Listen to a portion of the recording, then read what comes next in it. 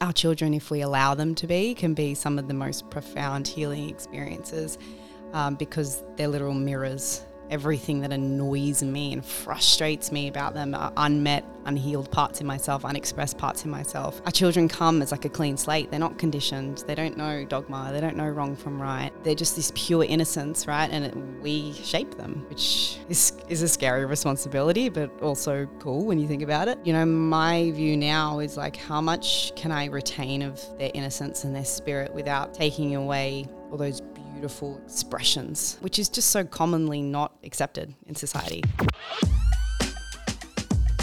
Pete Isaiah is a trauma therapist and integration coach, supporting individuals and couples to become their most empowered and courageous, authentic selves. This podcast features inspiring conversations with graduates of Pete's shadow work courses and deep dives with experts in the arena of alternative health and current affairs. Here, we're not victims, we're volunteers. Are you in? On today's episode, I speak with the wonderful Rachel Giampietro, and she shares openly about her challenges with motherhood and parenting, her challenges with weight gain and food, her ability to be able to make success and money, but then her inability to be able to hold it. She also shares about some recent psychedelic experiences she had and talks about her experiences in the shadow work course and how that's impacted her life across dimensions such as family, relationship, health and success. It's a really interesting episode, so enjoy listening. I want to welcome Rachel Giampietro. Beautiful. That's the Italian way to say it. I'll take it. Thank you so much. It's so good to be here.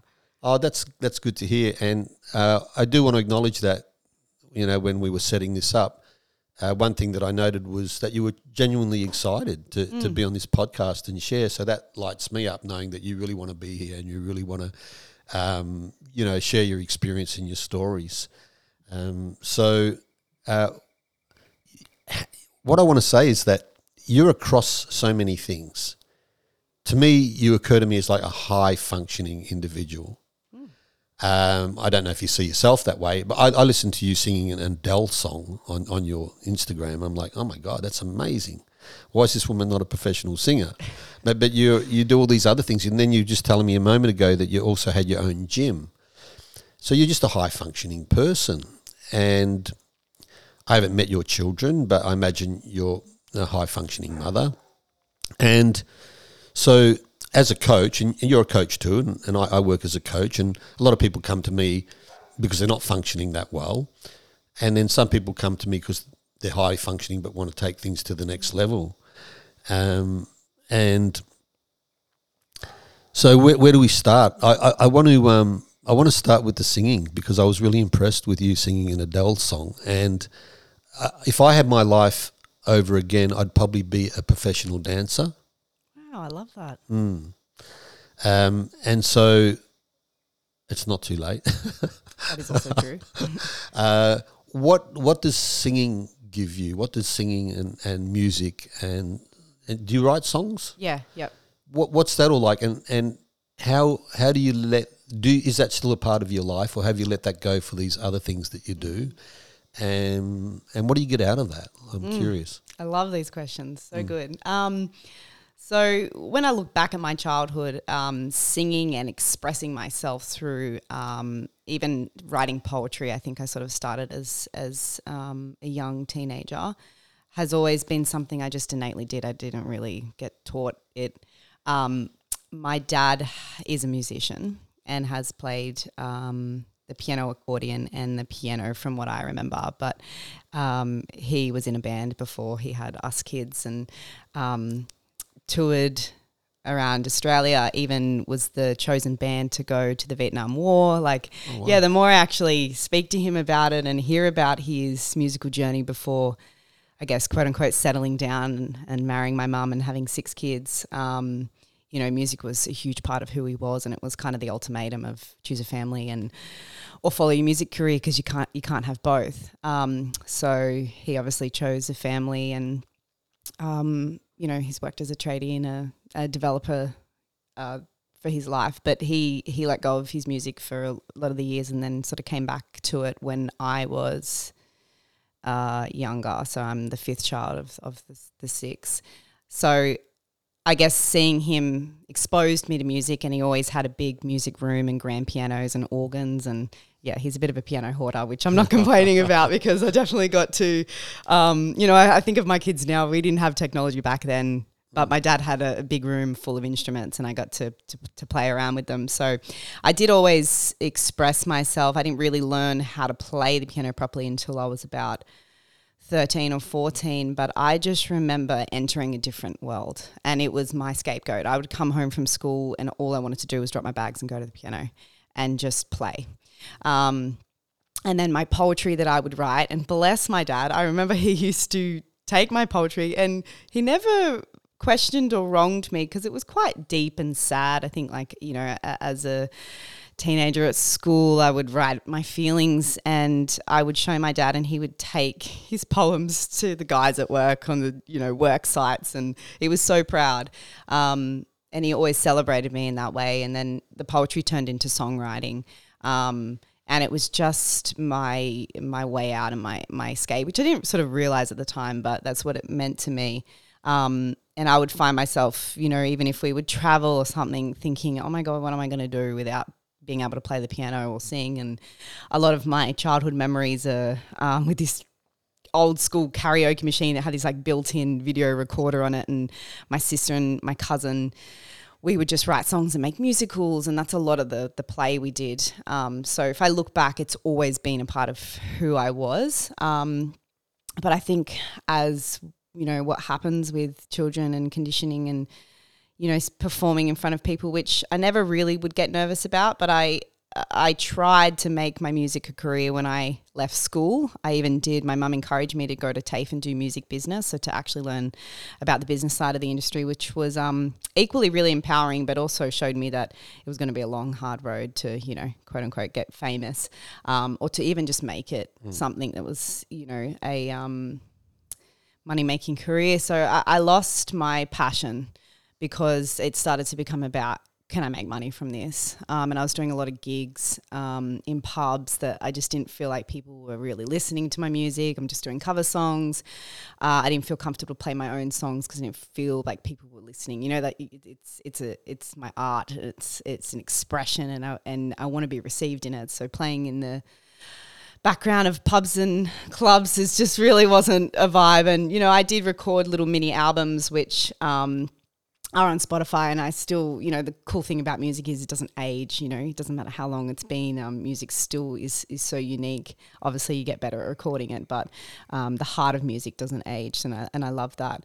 But yeah, so for music to me is like a different language, and it's something that I've started to realize with my dad as well, that he gets that, and we have chats about the way that we would play the piano, and that you can learn all the grades you want, but if you don't have feeling and you don't feel that music, it just doesn't come across, and that's what people want, is to feel something. So yeah, I didn't play anything. I sort of did the same thing. I ended up having my kids, and my eldest is 8 now, and I didn't play any music or anything in that time. I might sing in the shower or whatever, but I didn't write any songs or do anything about it or share it or do any gigs until the last sort of 12 months, where something was just sparked inside of me, and I'd forgotten that part of who I was, and I got really caught up in, opening my gym, which I loved. But I think especially during the 2 lockdowns, when we got a chance to just sort of stop everything and come back to the roots of who we are, and there's no distraction and FOMO and this rush, you kind of just got a chance to be like, oh, where was I again? And music, kind of came back to me, and it was also recently amplified in my first psychedelic experiences this year as well, as part of some of the healing that I've done.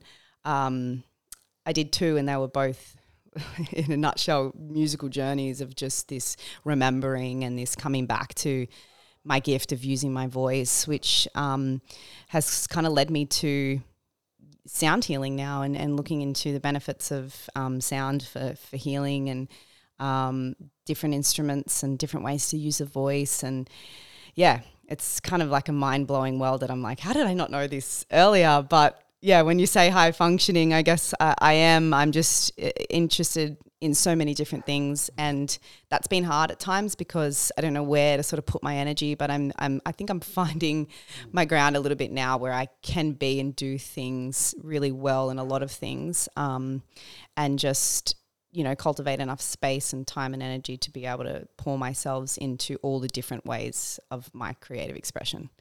That is a very long answer, but I hope that answers that. Very comprehensive answer. No, that was awesome. You mentioned you did your first 2 psychedelic experiences this year. And was that with psilocybin mushrooms? Yeah, and MDMA. Oh, okay, yeah. Yeah. Amazing.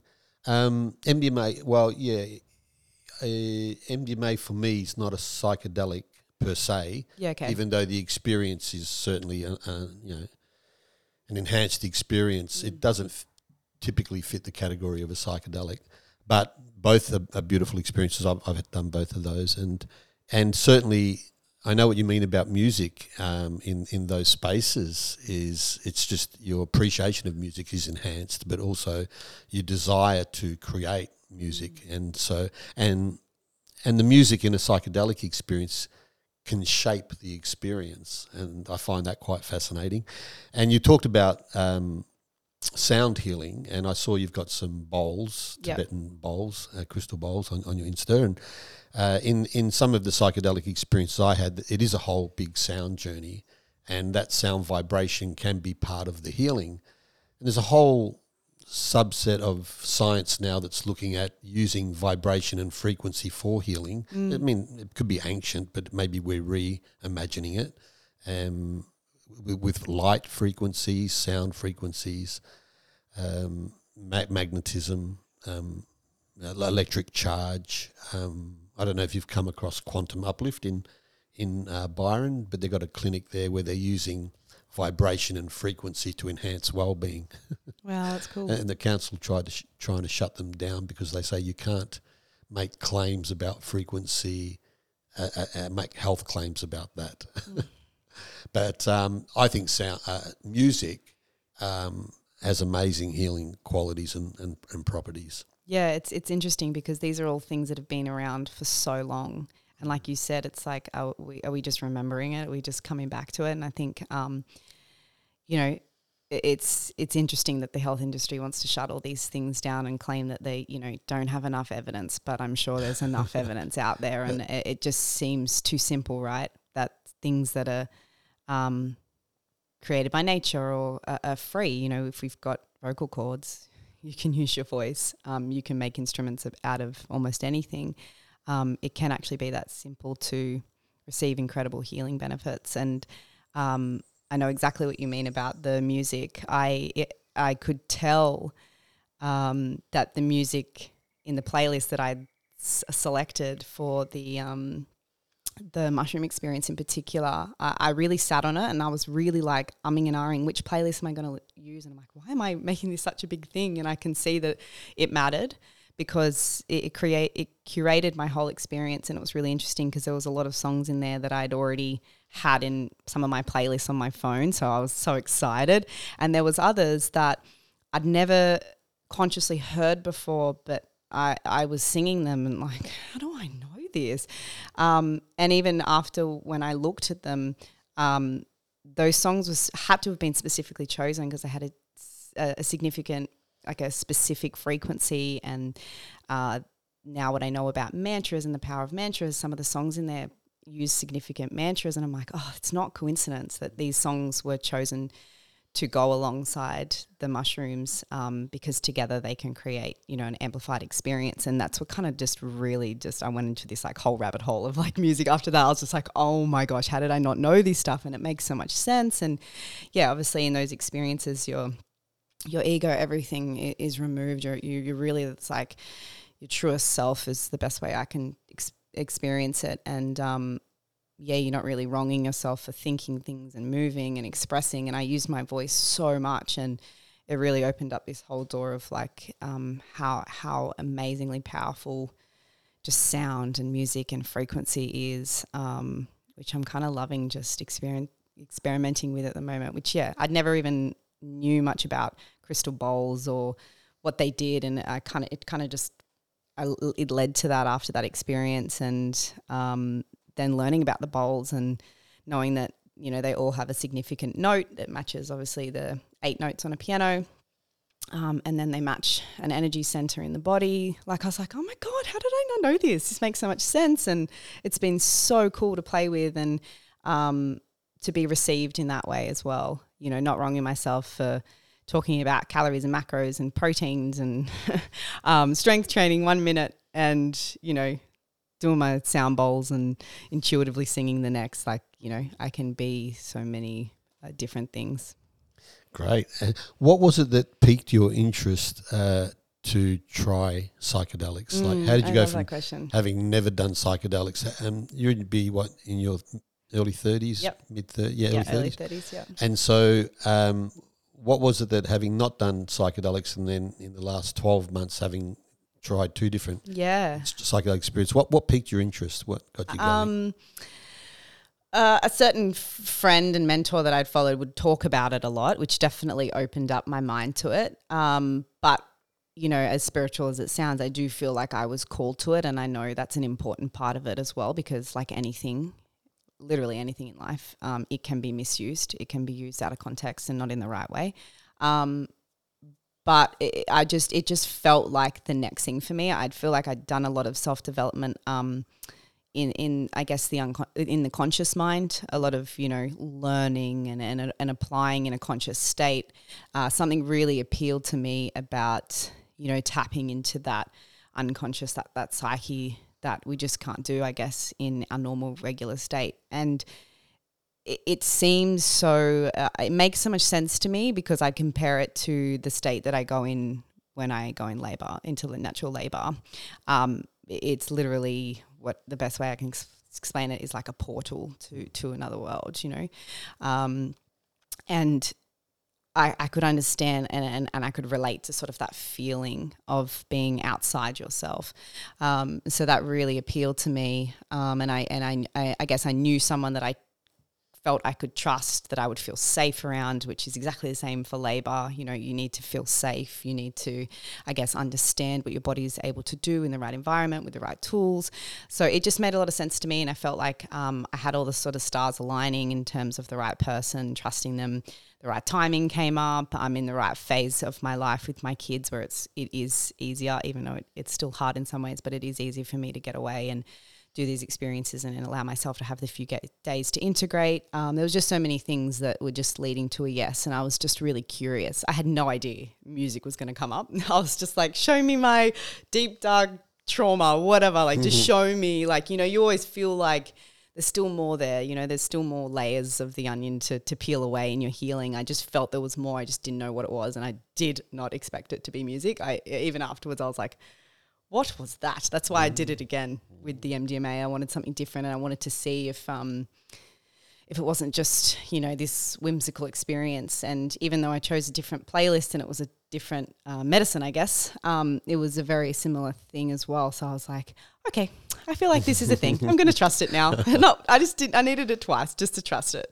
But I can see how people say that it can be one of the most profound and fastest ways. Not that I'm saying fastest is always better, but I can see it's the power of it in the right state and in the right context is so profound. You just can't access those kinds of feelings and perspective and parts of yourself. You know, I feel like it replaces hundreds of hours of therapy. I don't think I would have ever experienced those feelings. And just kind of like that nervous system reset. I just felt recalibrated. It's probably the best way I can explain it. Sounds like both your psychedelic experiences were really positive. Yes, I know that also is not everybody's experience, but they were for me. Some people listening to this might think, oh, you're a mother of 2 young children. That's quite irresponsible, going off and trying some psychedelic. What would you say to those people? Yeah, it's really interesting. I no one's directly said that to me, but for the people that I have shared it with, have sort of, especially mothers, of like, oh, I don't think I could leave my kids for that long and X, Y, Z. And I really sort of sat with that, and I was like, why did I find it not necessarily easy? It's still always hard to leave my kids, whether I'm going on a retreat with my best friend and not doing psychedelics or this. But I think that itself, that perspective itself, could be something that's blocking that person from actually experiencing where they need to go for their healing. It's so easy to use our kids as an excuse, but if I was like, if anything, this is for them as much as it is for me, because they deserve the most expansive, unconditioned, less dogmatic version of me. And that doesn't have to be psychedelics, but I think just whatever you need to do to like get away, like motherhood is like forever consuming. And obviously that's a commitment I've signed up to and I accept that. But I also have come to terms with that me being around my kids 24/7 doesn't mean it's the best thing for them. Me taking time away from them can be for them too, especially if I'm there but I'm not really there. I'm feeling like, I need more space and I need more time for myself and I'm feeling constricted. That's not a benefit to them. That's the way I sort of look at it. So if you go off and have a psychedelic experience and that's very nourishing for you and you get something positive out of that, then you bring that home to your children and your children benefit from. I'm not telling them what I'm doing that, and I may never have that conversation, but they'll feel it. They'll see it. And it was also, I've gone away a few times, not just always to do obviously psychedelics. And especially the older they get, it is easier. They don't need me as much. But they have such a beautiful bonding time with their dad that they don't get when I'm there, because I'm the main one, right? They've been with me so much more. You just can't make up that time. But when I'm not there, my husband has to step in a really different way, and they get to cultivate their relationship with him. And it's actually really beautiful when I come back. There's obviously a little bit of a transition time where then they're, perhaps letting things out that they haven't felt safe to fully let out, when I'm not there, because I'm always going to be that ultimate safety net for them. But everyone's like recalibrated and it's really cool. And I get to come back like so nourished and I get to take that time away and think like, oh God, like who do I want to be when I return? And how have I been showing up that now that I'm not in that environment, and I can see it from, a bird's eye view, what would I change and how, like, what do I need to change and what needs to change, or what do I want to be different, or what do I want to be the same? Like, what am I loving that I'm doing and what I'm not? Like, you can't do that when you're in the context of it and you're in the mundane of it. So for me, I see so many mothers who think that taking time away is a disservice. But I'm like, actually go there, because if you're hanging on to that, I actually think there's some magic in there that you could unpack and unfold in whatever capacity that looks like. You're creating a sacred space for yourself. There's a book called The Sacred and the Profane by Mircea Eliade, and he's a guy who travelled around the world exploring all the different versions of shamanism. And he talks about, that we need sacred times and spaces in our life, because otherwise it is all mundane. Yep. And so you go on this retreat, you take a bit of time out from your responsibility of being a mother and a partner, and you're going to give yourself something that's for you, and that juices you up, and you got this revelation about what music means to you and sound and healing, and you looked at what am I doing right, what do I want to change, and then you come back a slightly different version of yourself, and then you're able to give more to your children than if you hadn't taken that retreat. And I like somebody once told me that a happy mother can give the child the milk and the honey, but an unhappy mother can only give the milk. So if the mother's happy, she can give more sweetness to her children. Love that. Yeah, and so, I think that's awesome that even though it's hard to leave your children, you know that, well, this nourishes me, this gives me something that's sacred. And so, more power to you. That's what I would say to those people and look, who would say that you're irresponsible for doing that. Yeah, and I'm not just a mother. Like, that's part of what I do and a big part of it, and it means so much to me, but it's not 100% who I am. And I've really had to come to terms with that, and that's going to look different, and obviously different seasons of your life. If you've just had a baby and you've got a newborn who's like literally depending on you for their absolute survival every minute, every day, it's different. But I'm not just a mother, and that was for me in those psychedelic experiences. I let go of all of those roles. You know, they're just roles that I play. And also, you know, as much as I'm my children's whole world, you know, they're also here on their own journey and I'm just playing a part of it. And, you know, quite a big part, especially in their younger years, but it's not all up to me. So me being there all the time isn't what I necessarily need to do, and it's not necessarily what they need to experience as well for their greatest evolution.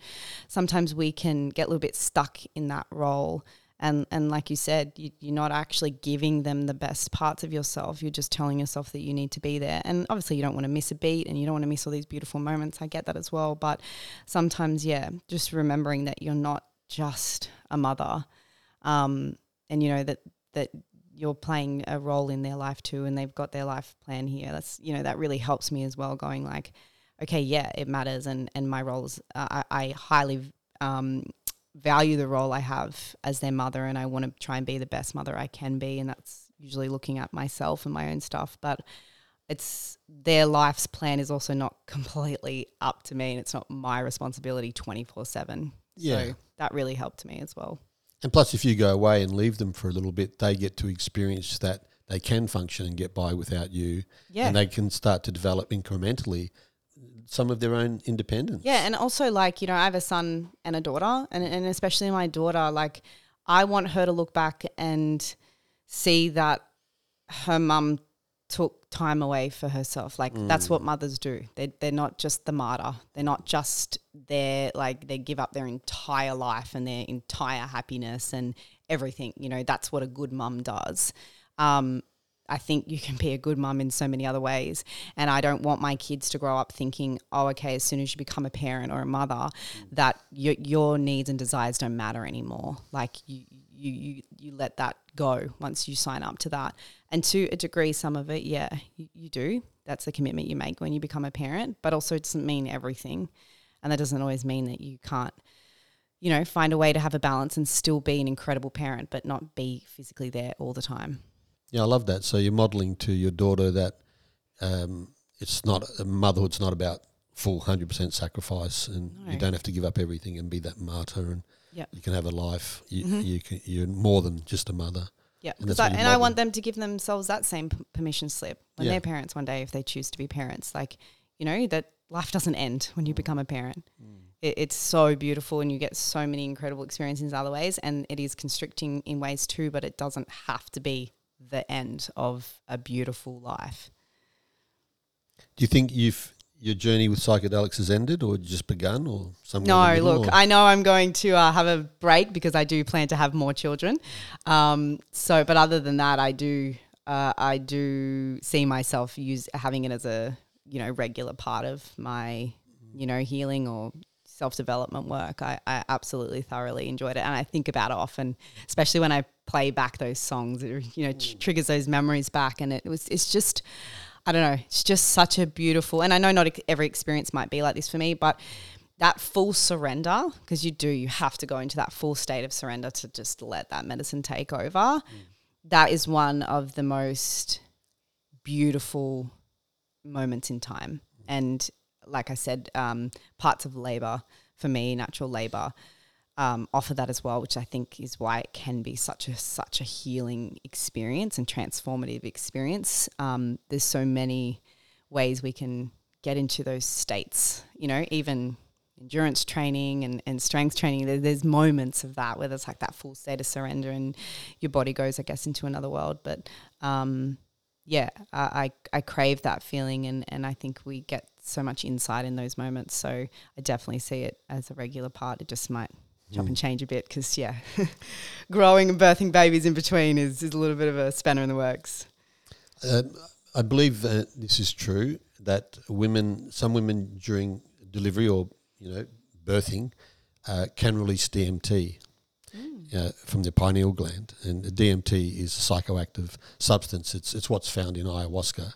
Wow. And that activates the pineal gland, which is the third eye in the Vedic tradition. That's so cool. And then you see these mystical visions because, you know, the third eye looks inwards at the soul. And so when you say that for you, birthing, and I've heard this from other women say that, you know, it's sort of like a portal and these other dimensions open up and it's like this spiritual experience. And that can be the DMT being released. Love that. That's so Yeah. cool. So you can have a psychedelic experience just with your own chemistry. Yeah, and that's when I learned about the psychology of birth, when a woman is in when she feels safe, and learning about what our bodies will naturally do when as a woman when we're in a safe place, I just am mind blown. It just blows me away over and over again of what it actually is designed to do, and a lot of the problem is that women are not in safe places, which is usually hospitals. However, you can still have an incredible hospital experience if you feel safe there. But yeah, when you learn about it, that we have this chemical cocktail that is released and designed to help us be able to endure these things and reap the benefits. And it's the polarity. It's not to say that it's an easy, blissful experience. There's a lot of hardness in it, but there's this bliss on the other side of that as well, because it's just that polarity. It saddens me that a lot of women will never experience that because they're not educated, or they're not, they're not being treated correctly with their care provider. Like there's so much to it. But I think the power in storytelling and hearing other people's experience. I shared my home birth experience with my daughter, so my second, and I had so many women message me and say, like, I went on to have a home birth because of your story. And I was just like, oh my God, I love that. Oh, you influenced. And I had a lot of midwives and a lot of private midwives who do home births ask me if they could use my video to share in their courses to encourage more people to be open to home births. And so I know it's creating ripples in so many ways, which brings me so much joy, because if I hadn't been exposed to a story of home birthing, I wouldn't have thought it could be a possibility for me. And so, this is why I'm here, to tell stories, because I think there's so much power in storytelling. Yeah. I think I'm about to become a father soon. My partner's pregnant. So exciting. I'm 62, never married, never had any children, so I kind of left it late in life. And we're thinking of having a home birth. Yeah. And we're very aligned on a lot of those kind of things. So storytelling, the power of storytelling and sharing your stories and how that can influence people. They hear something possible for themselves and then they maybe change their game up a bit.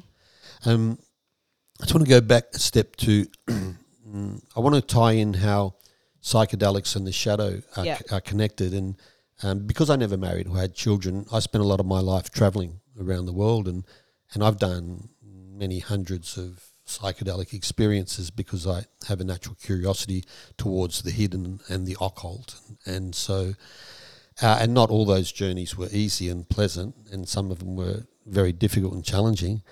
But what I learnt from my psychedelic experiences is that pretty quickly I got to see that who I thought I was isn't all I am. In other words, that we have this persona or this idea of ourselves that we create, or this ego that's a construct, and we think that's who we are. Then you start taking psychedelics and pretty quickly that mask comes down. Right off, Yeah. And then what's behind that mask, is revealed. And Jung would say that what's behind the persona is the shadow. Yep. And I would agree with that. And when I say a lot of my psychedelic experiences were very challenging, they were very dark and shadowy. Some people say, I did a psychedelic and I had a bad trip.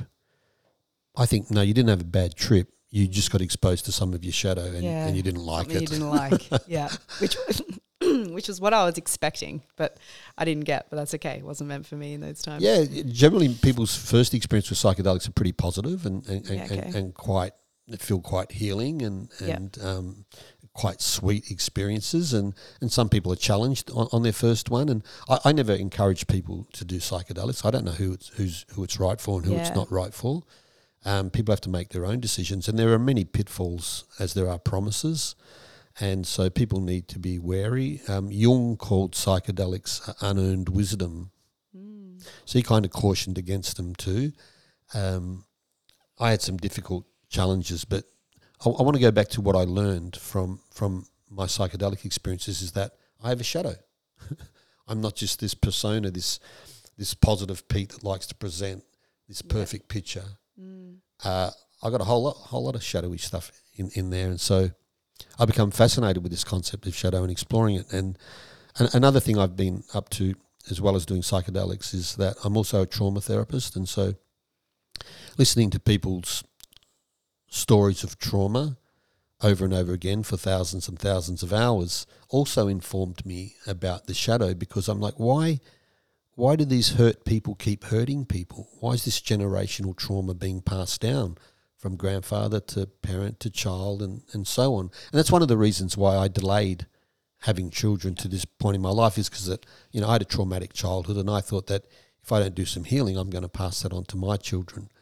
And so I decided not to have children, but to do some healing first. And now I'm ready to take that next step. And so I became so the trauma, by doing trauma therapy, I'm like, what's behind all this trauma? And then I'm like, well, it's the unintegrated shadow. And I think that if my parents had integrated their shadow and done their trauma work, they wouldn't have passed their trauma on to me. So that's what I've learned. And so that's why now my passion is really helping people, supporting people who are interested in shadow work to do that, and to look at those bits of themselves, those unowned or disowned bits of self, and reintegrate them into a healthy personality. And so I created the shadow boxing course, which you recently did. And one of the reasons I asked you to be here today is because I wanted for you to share your experience with. So you've done a couple of psychedelic journeys in the last 12 months, and interestingly, they would have revealed a little bit of your shadow to you, and then you got curious about, I'm going to. So what was it that I asked you? What got you into psychedelics? What was it that piqued your interest in shadow work? Yeah, another great question. A lot of, I guess I didn't really realize what I was doing in the beginning was shadow work. It's only really sort of come to my understanding and knowledge in the last sort of 1 to 2 years of what actually shadow work is. But what really sparked my, I guess, self-development journey was having my son, so becoming a mother. It turned my whole world upside down. And it's interesting because I know there's, you know, there's two sides really. People that don't even know that they need to work on themselves have kids, and you're like, what the hell? Which was me. And then there's amazing conscious human beings like yourself who are like, whew, I do not want to bring children into this unless I feel like I've at least explored some areas of myself. And I think either way, you cannot possibly prepare for what will come up from your children. I think there is no way that I could have ever prepared myself for that. And I think that's what our children come here to do. If you choose to believe that, you know, your children are here for a purpose and you have a soul spirit baby, which hopefully many of the listeners listening to this will relate with. I could never have known or prepared that I was going to have my whole world turned upside down by my son. You know, he really questioned what I thought was a good baby and what made me a good mother. You know, he didn't follow what the baby books said he would do. And, you know, it's just, he cried a lot and he whinged a lot, and I made that mean something about me. And I just struggled for the first year because I resisted who he was and what he wanted from me so much. I was so caught up in what other people were thinking, what other babies the same age were doing. I couldn't just see this beautiful soul for who he was. I was just so caught up in how wrong he was, which, you know, I look back now and I can feel so much guilt about, but I also fully accept that I didn't have that awareness. And, you know, there's a part of him that chose to come here to have that experience for me. So that really, it wasn't a choice to look at myself. I kind of just came to that when he was about 1.5. We were away on a really big family trip, and my mum, bless her, was watching him most of the day. We're in Canada over a white Christmas, and all I wanted to do was just escape him and just ski all day. And you know, it's like I didn't want to be a mother. I was like, oh, this is so annoying. All I want to do is just go and ski, and I don't want to be around him. And I sort of just I remember I just had a moment where I was like sat on the top of these beautiful hills, and I was like, oh my God, this is so wrong. Like, I should not want to be here and not there with him. I don't even like alcohol. I don't I don't drink, and I've never done drugs or anything. I've never even smoked before. So that says a lot about my, psychedelics experience as well. But I just found myself wanting to drink just to make myself feel better. And I was like, this is not me. And so I made the choice in that moment to go and see a motherhood counsellor. That's where I sort of started. And she was amazing. It just was a space for me, I guess, to just share what I experienced. And she really exposed me to a more gentle, aligned way of parenting, rather than really trying to squish my son and his behavior and his expressions a lot, which is common advice to most new parents, is like, well, if your baby doesn't sleep, sleep train harder. If they have tantrums, set stricter boundaries and reinforcements. It doesn't actually allow the child to express and to find a healthy middle ground and understand normal children brain development and emotional development. I also look back now and I'm like, I couldn't even deal with my own emotions. So how was I supposed to deal with a child that has no words to even articulate? So that there was just so much that was coming up, which are your shadows. So that's why I think our children, if we allow them to be, can be some of the most profound healing experiences, because they're literal mirrors. Everything that annoys me and frustrates me about them are unmet, unhealed parts in myself, unexpressed parts in myself. And so our children come as a clean slate. They're not conditioned. They don't know dogma. They don't know wrong from right. They're just this pure innocence, right? And we shape them, which is a scary responsibility, but also cool when you think about it. But my view now is how much can I retain of their innocence and their spirit without, taking away all those beautiful expressions, which is just so commonly not accepted in society. People don't like loud, annoying children. Children that whinge and voice their opinion and cry and have tantrums and say no and don't want to do this. And it's hard to raise a child that is defiant and free-willed, but it's also an invitation for me to let go and to really question, why do I say no about that? Why does that annoy me? Why am I not okay with that? Rather than just stick to sort of these rules that I was told as a child or experienced as a child. So that's really where my I didn't know it was shadow work at the time, but yeah, that's sort of really where it sparked for me. And then I guess just realizing that shadow work is really the foundation for, I guess, any area of your life that you want to improve, yourself, your parenting, your relationships, your business. It's everything. And I think when you can see things through a shadow work lens, you can get some really quick results, because most often a shadow in one area is showing up in so many other areas as well. And, we've got patterns that carry across in the way we view money, as well as food and our relationship to our body and our relationship to others. And you find a pattern and you can sort of unpick it in many areas of your life. So that's what I really love about shadow work. Yeah, well, it's awesome. I love so much in that I want to unpack. So having your child was what introduced you first to it, revealed some of your shadow, and it came up. I want to ask you what particular aspects of your shadow came up. Before that, I just want to share a story. I was in a men's group a few years back, probably 5 or 6 years ago, and there was one of the guys in the men's group. He was a GP, he still is. He's a local GP in this area. He's a married guy with, I think, 3 children. And he came up to me after the group session one night and he said to me, Pete, I just need to have a chat with you. I need to share something with you. I'm like, oh, yeah, okay, what's going on? He says, I feel really uncomfortable about this, but the other day I had this fantasy about grabbing my 3 children and throwing them at the wall. Right? And I said, yeah. I says, I can imagine kids must push your buttons, and, you GP, you work hard, you probably come home, you're probably tired, and your children are going to challenge you in every way imaginable. And it's okay to have those fantasies. I get you're probably horrified that you had that fantasy and that vision, but I didn't see it as a bad thing. I just saw it as an aspect of his shadow that probably shocked him. And I think it was helpful for him to be able to admit that. Yeah.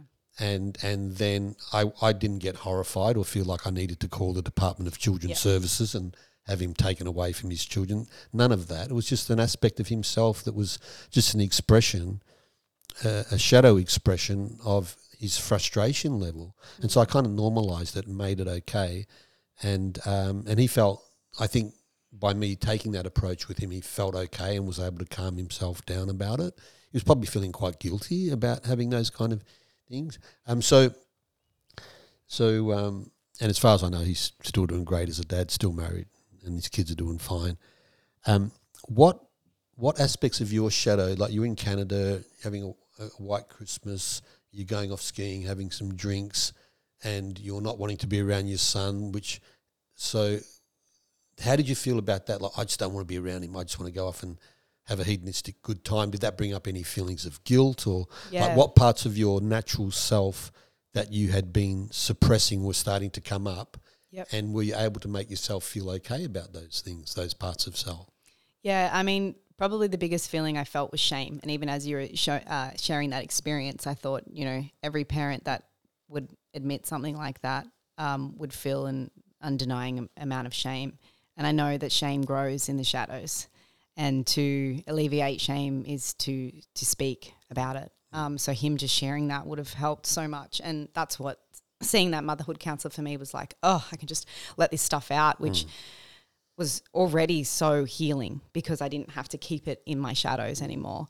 But I felt so much shame and guilt, and I tried so desperately to fall pregnant. I had struggled unexpectedly. I was like what I thought was healthy.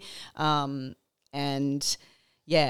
was 12 months, which isn't that long in the scheme of things. And I know a lot of people struggle to fall for a lot longer. But as a 23-year-old, young girl that felt at the peak of her health and fitness, to struggle to fall pregnant was just debilitating. And when I finally did, and one felt, so sick in the first trimester, and, the novelty wore off very quickly. But then I had this child that then I felt so frustrated at. There was just so much shame because I was like, oh my God, you wanted for this for so long. Like this is it, and you can't change this child. And then I felt so ashamed that, I asked for this, and I worked so hard for this, and now I'm not enjoying it. So again, and from what I know about shame now is that, it's a very powerful distraction tool because it keeps us stuck in our shadows. It keeps us from actually acknowledging how we feel and then choosing to do something about it. It's much easier and familiar for our ego to just stay in our shame, whether we're conscious we're choosing that or not. So, choosing to look at our shadows is hard because we have to face those things, and we also have to be willing to, no longer get the benefits from, what keep us in our stories and our shame, So it's hard to choose to work on yourself and to face these things. It's sometimes just easier to just stay in it, even though it's just misery. So, there was a lot of shame that I felt, but that quickly turned to empowerment eventually, because then I was like, I was expressing myself. I was, being exposed to sort of different ways of looking at my son. And then I felt more empowered where I was like, okay, I don't have to change him anymore. I actually just get to change me and my perspective and my expectations. And he hasn't changed, but everything feels like it's changed. Right. And it was so powerful because I was like, wow, all along this has not been a him problem. This has been a me problem. That's a great example of shadow work in action, because we hide shame. That's what makes it shame. We don't go telling everybody what we feel shameful about. Shame is a big, significant part of our shadow.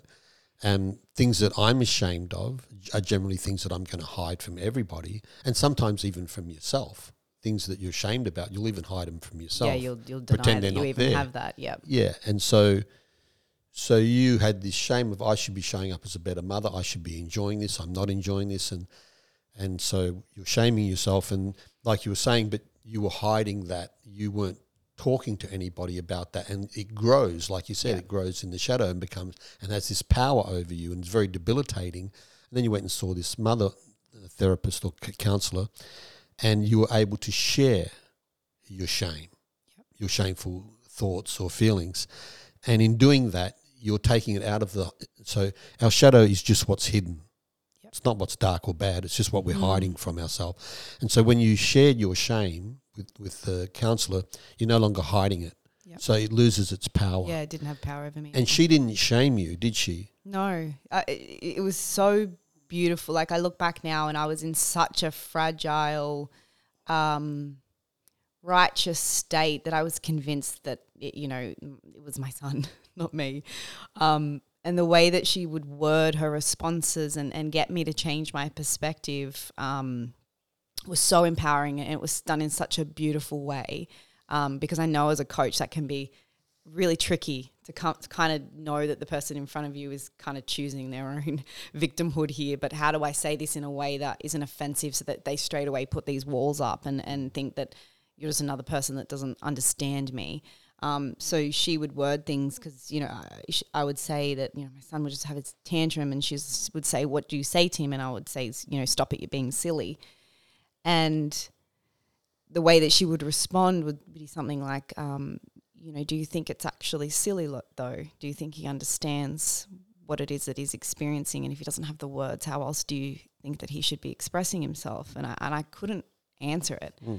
And she said, "What if you said this instead?" And then I would go and try it and it would work. And I would see my son look at me like, "Oh my God, you see me." And then that would heal part of myself where I'm like, "God, where have I not been seen? Where am I craving to be seen? And where am I not expressing myself? What can he actually teach me here?" Wow. I was like, "Oh my God, I'm looking at this so different," because of, a perspective shift. And it all started from me sharing, the gunk, I guess. It felt like at the time of stuff that I couldn't even say it to my husband. I couldn't say it to anyone I knew because I would just feel, like you said, so ashamed to say that. Do you remember what it was that she told you to say to your son when he was having a tantrum? That changed it when you went home and you said that, and then it settled him down? I don't remember the specific words. I just remember her relaying this as sort of like an energy and an understanding. Right. And more of instead of to dismiss, whether that's with words or my hand or my body language, to come down to his level and to empathize and to not actually try and stop it. Right. To just let him. To not make it wrong, to not make it silly. Which is seriously the last thing you want to do. Yeah. But yeah, I don't remember specifically the words, but I just remember her saying, try this sort of energy or something. And it depends on the context of the situation, but you probably went from making it wrong to making it okay for him to express himself. And you that think way. it's never going to end, but actually they just want to hit a peak and then they'll regulate. And that's actually how children learn to regulate. When we stunt their emotional growth, they never learn how to find the peak of an expression and then the inevitable come down. And that's something I've only really learned from my beautiful friend who's in the trauma space as well, is that a lot of adults are emotionally stunted children in adult bodies because we're not ever taught of how, and we're not ever allowed to reach a peak of an emotion. And I forget the statistics, but if we actually experience an emotion, it doesn't last very long, does it? No, once you allow yourself to feel it dissipates pretty quickly. But if you don't allow yourself to feel it, it'll hang around. Prolongs. And so, then it turns into this messy accumulation of fully unexpressed emotions all in these micro moments. An unexpressed feeling will harden into an attitude. So if I'm not expressing my feelings about something, I'll actually develop an attitude about it. Yeah, or like a belief system about something when it's really just comes back to something you weren't fully allowed to express. And so, I can see, so it's so interesting now that I have children and I observe adults in their behavior, and I can see that there's all these wounded children that were not able to express. And it just gives you a little bit more understanding into people and why they act and behave the way that they do. And it also then again fuels me back into the empowerment of what can I humanly possibly do with understanding that I'm still a learning, growing, evolving human myself, and that I am definitely going to F my kids up in some way, shape and form. But that's not to say that can't be a gift to them in some way. I mean, if I wasn't effed up by caregivers and friends at school or whatever, I wouldn't have had this desire to want to heal and coach people and, look at myself. So it's not necessarily a bad thing, but can I do it in just like the smallest way possible and really, at least do as much as I can to raise, I guess, untouched souls is the best thing that I want, is like just my children in as close to their natural state that they came here as possible, as who they really are. As a child's growing, it's forming and creating its own persona, its own shadow, and basically, as a child grows, the things it says that it is becomes its persona, and the things that it says it isn't becomes the shadow. And so, if you're shaming a child for certain natural expressions, then the child's going to put that in their shadow. Yep. And some of the things that you're shaming them for may actually be just normal emotional expressions and things that they do need to learn to self-regulate. And so, I guess it's a bit of a dance and an art to know how to support your child regulating their emotion without shaming it, making it wrong, making them feel guilty about it. The moment they think something's wrong or bad, they're going to suppress and deny that aspect of themselves. And, that could mess them up. And so I think it's about allowing them to express themselves freely and then give them some guidance and some understanding and not making things wrong, and they'll learn to self-regulate. Like I think kids do that through their own socialization processes from their peers. Yeah. I mean, obviously they're learning from everybody around them, and there's certain phases of actual brain development where it becomes more possible for them. And I see it between even the 3 years difference in my two kids, of where my son, I can see that as he's older, he can regulate. Like I can see him feel the peak of an emotion and come down a lot quicker than my daughter, who's 3 years behind. So, you do, and I don't know, my midwife called the first child the fuck up child because unfortunately you'd make all your mistakes on them. The second one, you're like, okay, well, I'm not going to do that again, but there's still always learning experiences. But, especially my son is paving the way really, and I'm getting to experience things first with him all the time because he's the first one to go through this age bracket and first things as he grows older as well. So there's all of those elements as well. So you've made some mistakes with your son? Oh my God, I still do.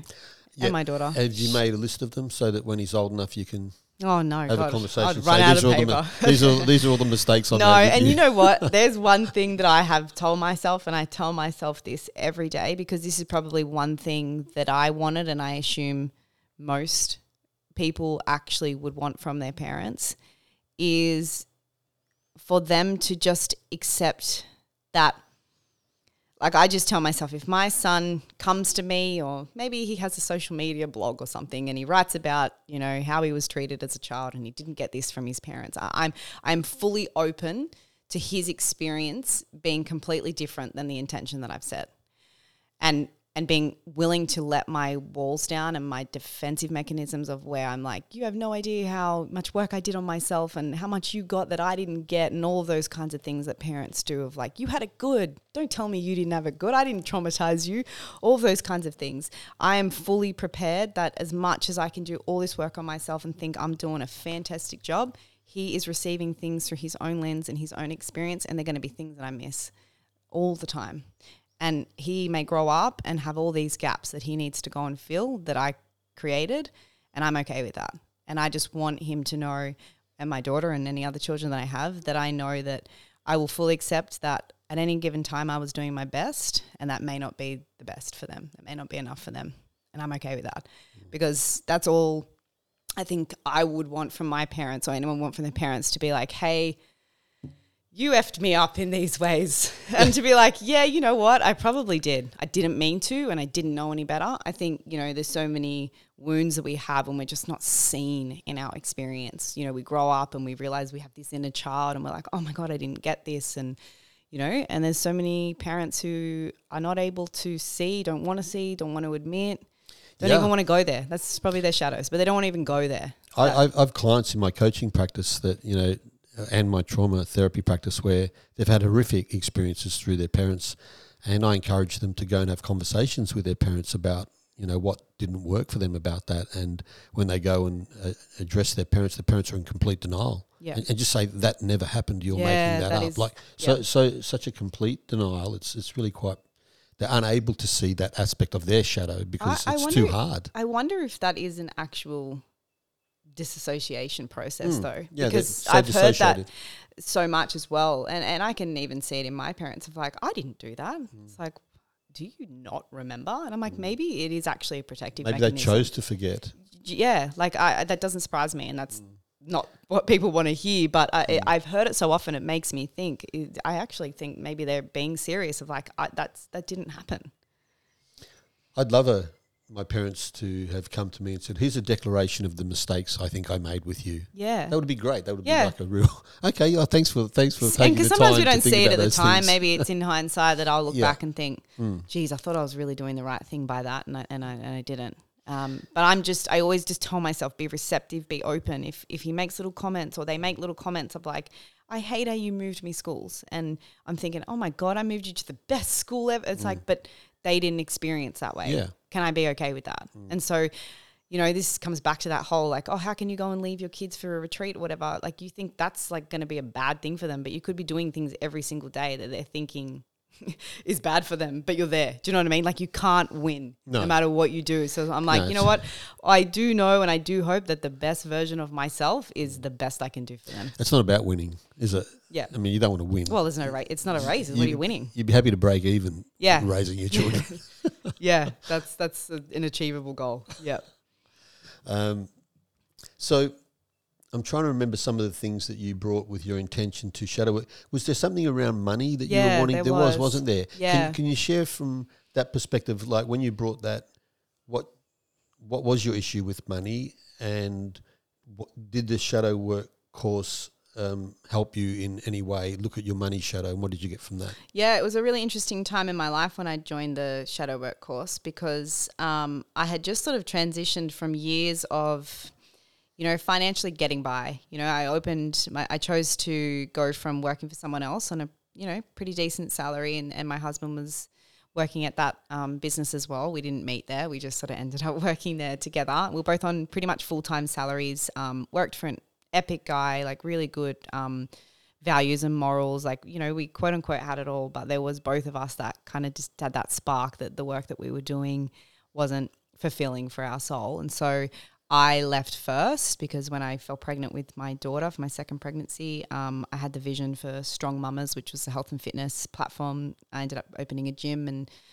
did online coaching as well for mums and pregnant women because that was something that helped me a lot with my first experience.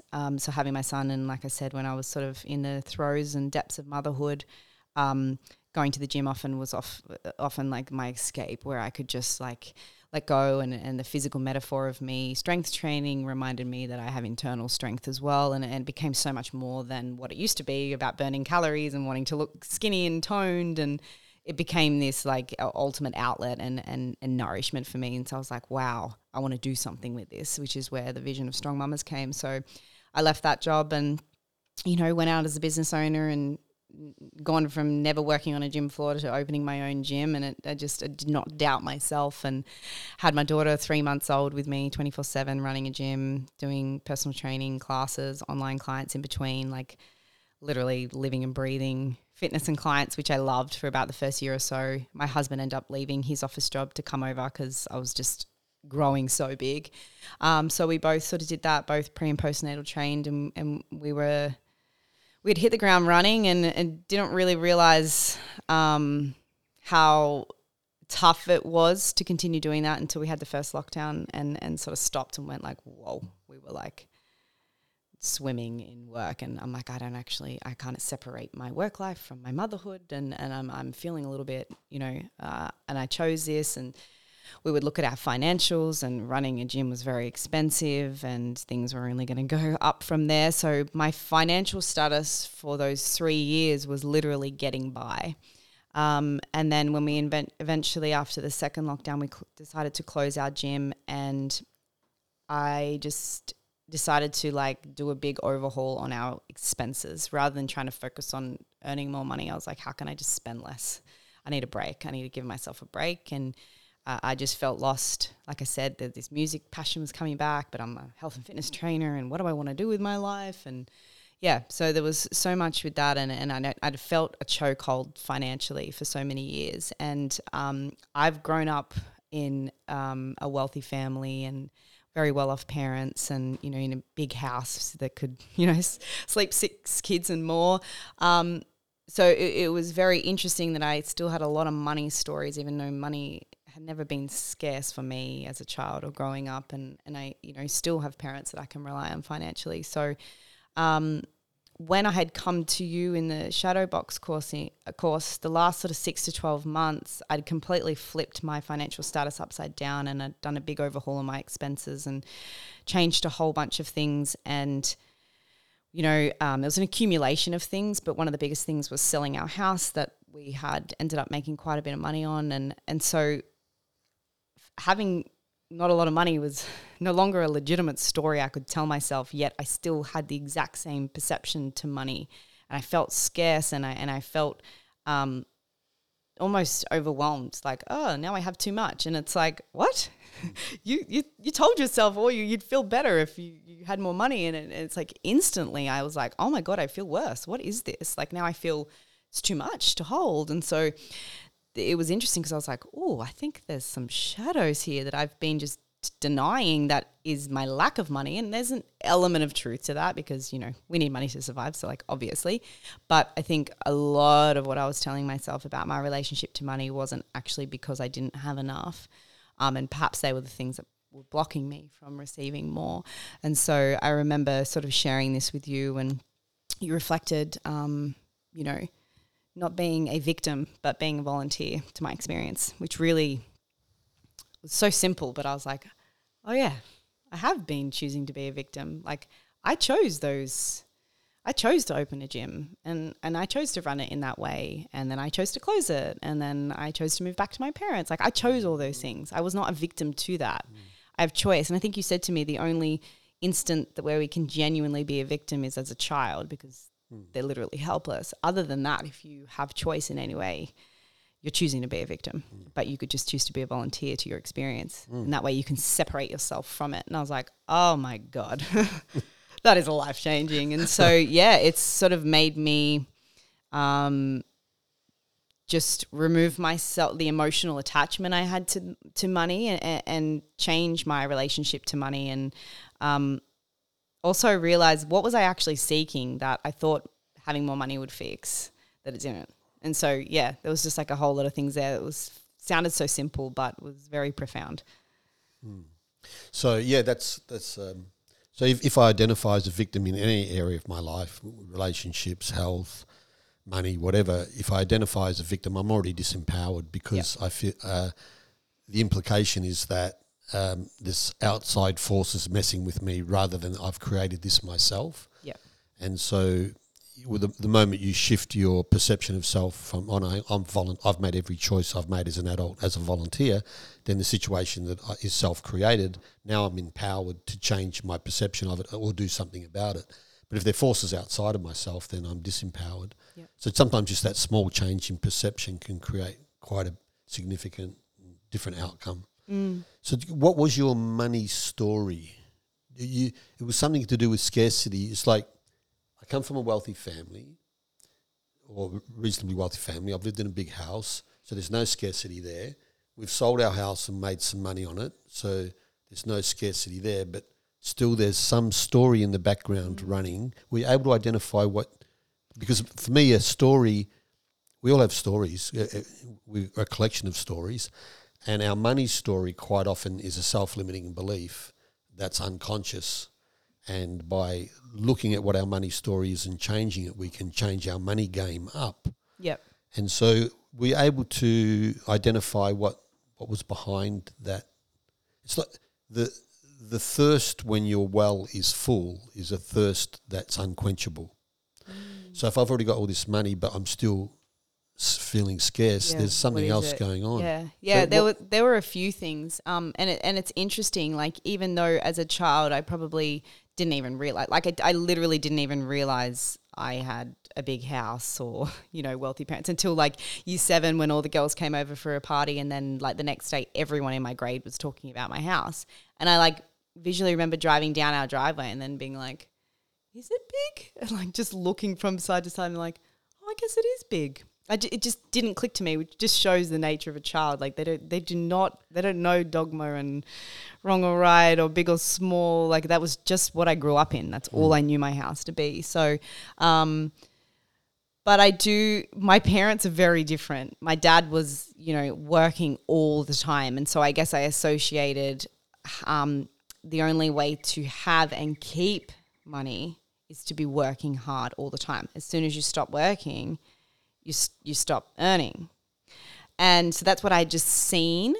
And he did retire early because he sold one of his businesses. And I don't remember too much about it, but even when they share stories, that, you know, I don't know if it was like the financial status at the time or something, they then sort of dipped into a little bit of scarcity and not so great financial position.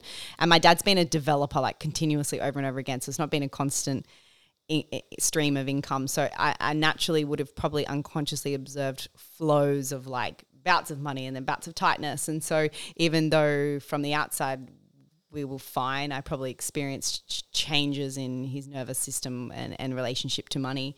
And then my mum on the other end is the spender.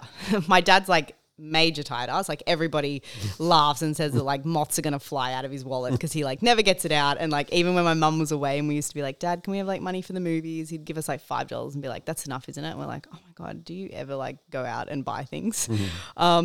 So I experienced 2 different relationships to money. And so it's like I always had these 2 voices in my head and I couldn't find a middle ground of like, you know, work really hard and don't spend your money and then, you know, life's here to spend, you know, and to enjoy yourself. So there was that as well, but it was also like my capacity to hold money. I didn't realize I didn't have a big window of tolerance to hold things. And I also can see that in my weight or like my success as a coach or like my ability to like hold success was uncomfortable. And so that was reflected to me. And then the scarcity of it running out and not having more. And it like, when is enough? Like, what if it runs out?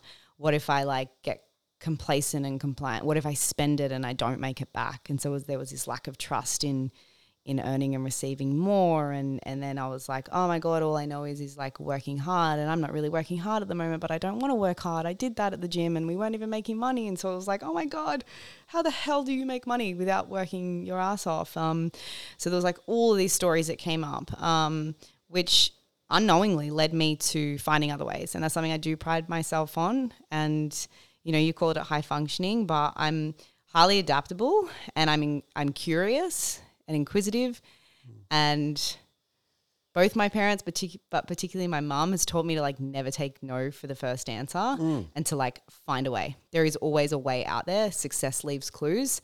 Go and find a way. And so I chose to look at this stuff that was coming up as a gift, to be like, okay, well, if you've tried it this way and that doesn't feel good, go and find experiences.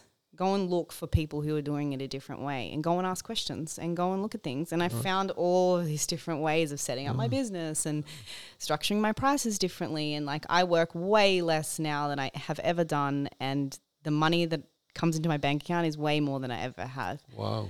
So yeah, it was just really interesting that all that timing came up when I was doing a shadow work course and I was like, whoa, there's actually heaps in this. But I'm so glad because I kept telling myself all my issues were because I didn't have enough money. But when I look back, I had enough to get, like, I wasn't homeless. I was paying my bills. I was doing all the things. I wasn't able to do lots of extra things, which I love to do, but I was still had enough. So it was just really interesting, all of those things, which I'm still looking at. I'm not saying that I'm perfect and my money stories are healed. I think that's probably the biggest misconception about shadow work is like you look at a few shadows and you're done. It's like an ever growing thing. There's always something that you're hiding. There's always something else. Interestingly, I think you know this because I tell the people that do the shadow work. As I'm coaching the shadow work course, I'm also doing it. Yeah. So I repeat it as a student because I'm always open to looking for new parts of my own shadow. Yeah. And my money shadow came up in the group that you did. Yeah. In the course that you did. And I remember sharing it, and I'll share it now because people may want to know what is a money story and what is a money shadow. Well, for me, my first experience with money was in primary school, so probably grade 1 or 2, something like that. And I went to a Catholic convent school where there were nuns and things. And so we would be given, my first experience of money was being given money to take to school to buy my lunch from the tuck shop. And so I was be given some money, and I could do what I want with it, and I was going to buy my lunch with it. But then whenever there was money left over, I didn't know what to do with the money that was left over. Do I take that home and give it to my parents? Do I spend that on other stuff? What do I do? Well, the convent had their own ideas of what I should do with that leftover money. And in my classroom, there was pictures of starving Biafran children on the wall, and the Catholic missions and how they were collecting money, and that this money could be taken to feed these starving children. And there was a box where you could put your excess money in to give to these children. And so that's what I did with the extra money that I had. And that was I didn't realise it at the time. That really impacted me and influenced my thoughts around money, so that I've been my approach to money, my money story for most of my adult life has been any money that I have that's in excess to what I need, I should be giving away to others who need it more.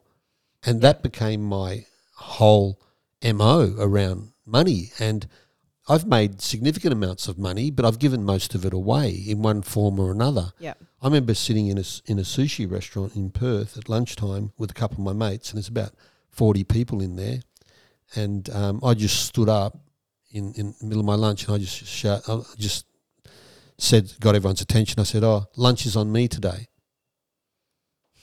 I bought everybody's lunch, like complete strangers. Yeah. Like, I don't know why I did that, because I'd made a bunch of money, and I just thought, I've got more than I need, I should give it away. Yep. Those people didn't need me to buy their lunch, but my story was I should be giving away. So I've not accumulated much money. Yeah. Even though I've made a lot, I've not accumulated it because I believed that I should give away anything that's in excess. Yep.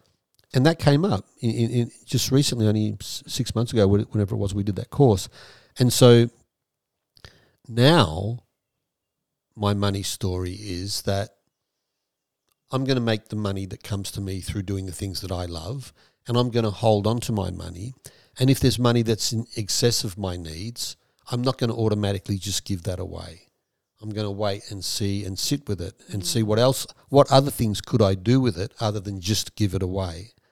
Maybe there's more dynamic things I could do than just give it away. And so, the other day I was walking down the street in the local town here, and there's a homeless guy with his hands out, and, the earlier version of me would have naturally just given him some money. And it took everything in me to just walk past him and not give him some of my money. And, of course, then the shadow comes up, you're not a good person. Cruel person, you mean person, how dare you. That could be God there in disguise testing you. And all these fantasy thoughts came up. And so it was really difficult for me to challenge my own money shadow. And so, if I am successful financially and money comes in, then maybe I can do great things with that money other than giving it away. Just giving it away, And a lot of the money that I gave away wasn't appreciated anyway. I gave 5 cars away, one of them to my nieces, and they trashed it and wrecked it because they didn't value it because they didn't earn it. So I'm learning not to give things away, but I learnt as a 5 or 6 year old my money story. And it's only now as a 62-year-old that I'm rewriting that money story. And so, the reason I wanted to share that is because I think everybody does have a money story. Yeah, whether they realise it or not. Yeah, that's really interesting, and I can relate in that. And it's that lack of ability or that wobbling of like, how do I hold abundance? And what happens when I have a lot and too much. What do I do with it? It's like I feel uncomfortable when I have too much. So I'm like, oh my God, I should be doing something with this. And I found myself being like, oh my God, I don't want it sitting in the bank. And obviously, you know, you can go down the whole rabbit hole of your money not really being safe in the bank as well. So there's that element too. But then feeling this pressure of like, oh my God, now I feel more overwhelmed. I feel like I have more stress in my life because I have money that I feel like I should be doing something with. Like, don't just sit on it. You're just going to waste it, or don't leave it there. You won't be able to trust yourself. You're going to spend it on stuff that you're going to regret later. And yeah, it was just this interesting thing of like, oh, I just thought my life would be so much better if I just had more money to go and do all these things. And it was really interesting because a lot of the things I had on a list of like, okay, when we sell the house, I'm going to go do X, Y, Z. When I had the money, I looked at them so differently and I was like, I don't even know if I really want to do that anymore. Right. I just created this whole fantasy in my head that I'm missing out on this, and if only I could just do this, I would live such a better life. And it's like, oh, it's actually quite different when you know you can really have and do anything. Like, do you even really want to do it? And so I'd created this whole fantasy in my head, and so there was that aspect. But yeah, it was the holding capacity that I'm seeing is in different areas of my life too. And one of the like coolest things is I think a lot of the way people relate to money, they relate to food as well, especially in regards to scarcity and having too much and compulsion and binges. And yeah, it's super interesting when, like I said, once you find a pattern in one area, like, how else is this showing up? You've had your challenge. You've mentioned a bit something around challenges with your weight before. Yeah. And food, and you became a nutrition and fitness coach. Yep. And is there anything that you've learnt about that from? So if my shadow are things that I'm hiding from myself and I can't see, or that I'm unaware of, did you identify anything around any shadow aspect of that in terms of your relationship to food, body image, weight, that kind of stuff that you can share? So much. And I think and this has only really come to my consciousness in the last few months, is, you know, many of us choose our professions unknowingly from a shadow work lens to further hide and suppress shadows that we're not looking at. So a lot of people that become fitness and nutrition coaches haven't actually fully addressed their shadows in the way that they, you know, relate to exercise or food, and it's coming from an actual unhealed place, and we find our ego loves to be seen in a certain light in our profession. You know, even people in the medical industry that, you know, want to be like the good person or whatever, like, you know, a policeman or whatever, you know, they're in a role where it's about doing the right thing and, you know, following all the rules, but they've got all these shadows of them that they haven't looked at where they don't want to follow the rules. They're a rule breaker at heart, but they get to hide it in their profession. So when I sort of realized that, I was like, ooh, isn't that an interesting motive? Like, you know, I can see parts of myself that I hadn't really fully looked at. There was equally a part of me that knew that my soul wanted to, you know, share what I was realizing, but there was so much unhealed, unmet stuff. And, you know, there's so much to weight loss. There's obviously the practical side of it, of actually knowing how to effectively lose weight and, you know, not quote unquote follow a diet, but actually understand the rules of energy balance and how to eat a diet of without constricting yourself and restricting food groups. Like, there's definitely still, I think, so much miseducation in there that needs to be addressed. But I also think there's so much that not a lot of even fitness coaches address because they haven't looked at it in themselves. And that used to be me, of why you want to lose weight. Why do you constantly gain weight and regain weight? Why do you not keep weight off?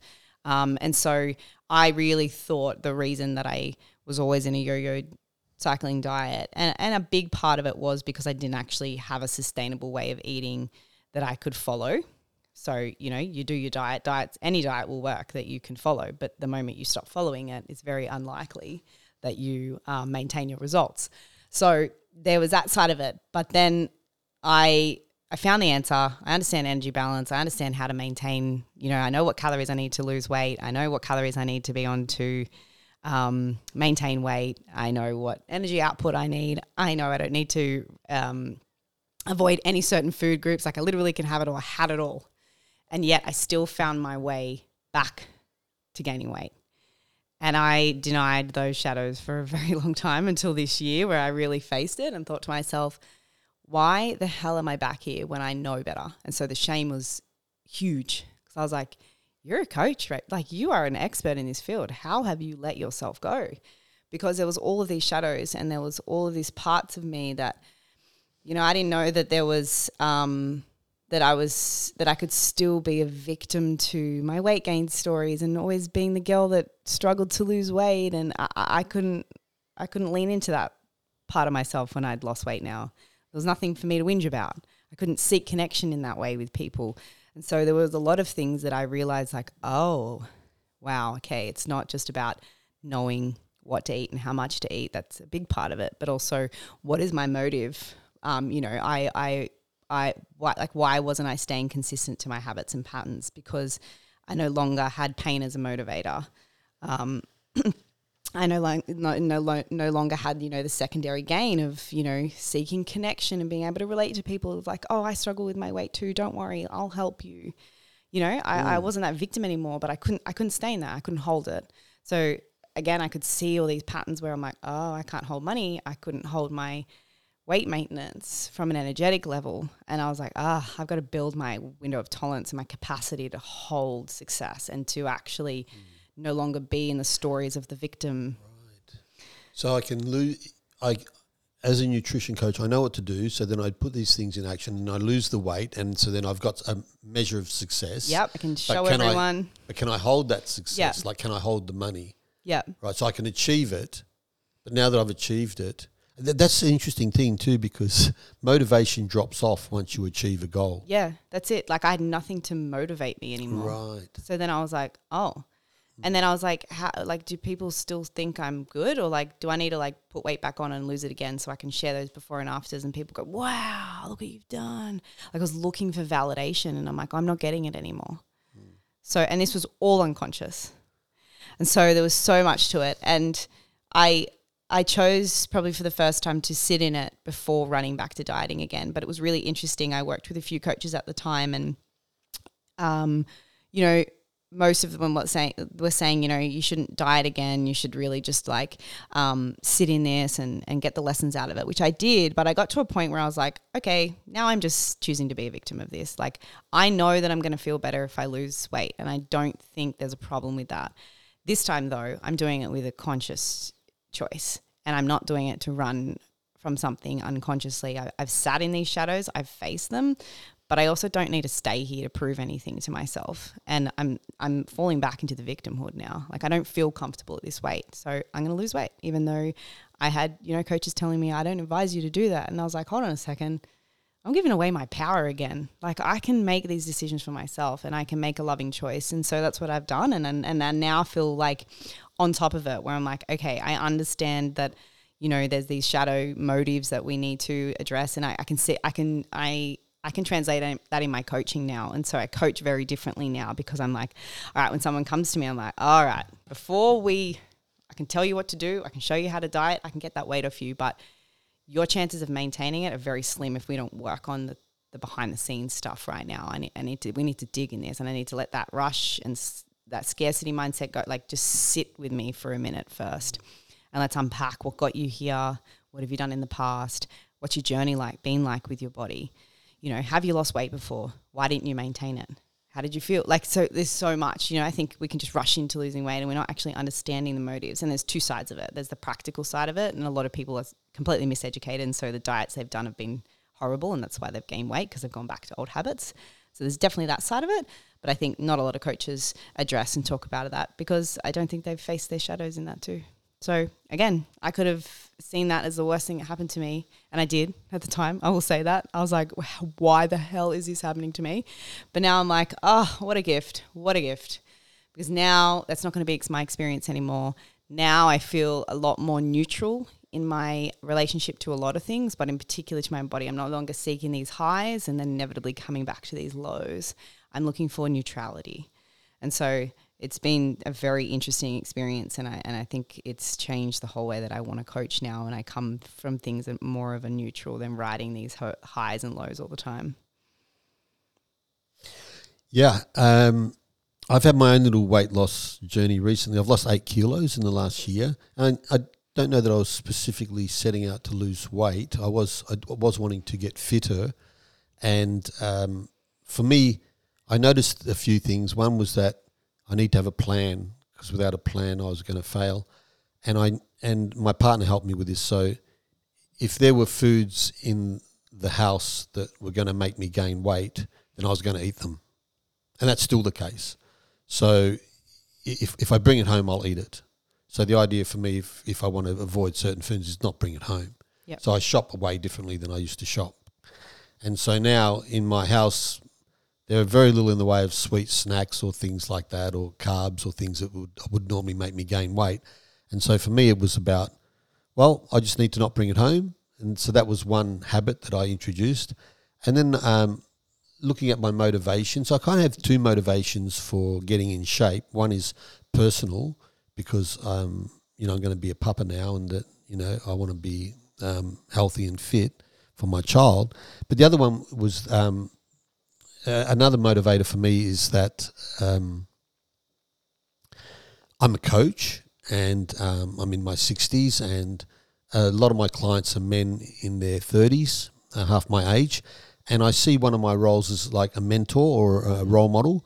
And so part of the reason I'm getting in shape is to show younger guys who are maybe out of shape, look, if I can do it at 62, anyone can. You can do it at 30. Yep. So it's also, part of my business brand is that I want to be fit and in good shape. And so when I look at what's my shadow or what's my struggle around weight gain and food, I keep it fairly simple. And for me, it's like, I see people I don't see obesity as a disease or a condition or an illness. I see it as a food addiction. Yeah, well, it's a byproduct as well. Yeah. Yeah, I can't say no to certain foods or to certain volumes of food or whatever it is. I just can't say no. And so it's just a byproduct of an accumulation of certain habits. Yeah, and I don't even see addiction as a disease. No. I see addiction as not being able to say no. So it's just a behavioural thing. Yeah. Like I have a hard time saying no to some things, therefore I become addicted to them. Yeah. And so a lot of the work I'm doing when I'm coaching people is working on their saying no muscle, because their saying no muscle is very weak. Yeah. They say yes to many things, and they don't feel that they have the power to be able to say no. So I'm just coaching and training them. Look, just say no and sit with what comes up. Yeah. You trying to avoid feeling something that if I say no to this, I'm going to feel a certain way. I don't want to feel that way. And so it's about training them to be able to be okay and comfortable with the word no. Yeah. Both giving a no and hearing a no.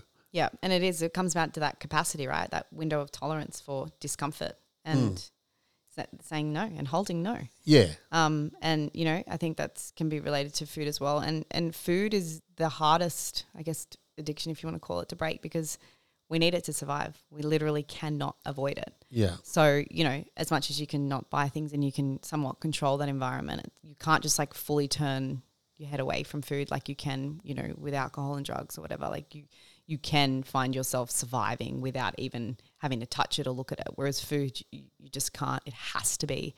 So I actually feel like if we can repair our relationship to food, it can be one of the most profound experiences because it will teach you so much that you can apply in other areas of your life. And I think it's often the last place people go for healing, because, again, they have to choose to say no to those things that right now giving them that quick hit fix, like that quick fix hit of, things. And if you understand foods and what I assume the foods that you're avoiding are the ones that have been scientifically curated to have a chemical reaction in our brain that leaves us wanting for more. So it's not you, it's the millions and billions of dollars they pay for the top scientists in the world to have, Cadbury taste as good as it is, because it designed that. And this is just how warped the health industry is. They're literally creating the fact that we need to rely on so many medications because healthy people are not profitable, so let's give them all the reasons to stay unhealthy. And it is, if you don't understand this, you won't get it. But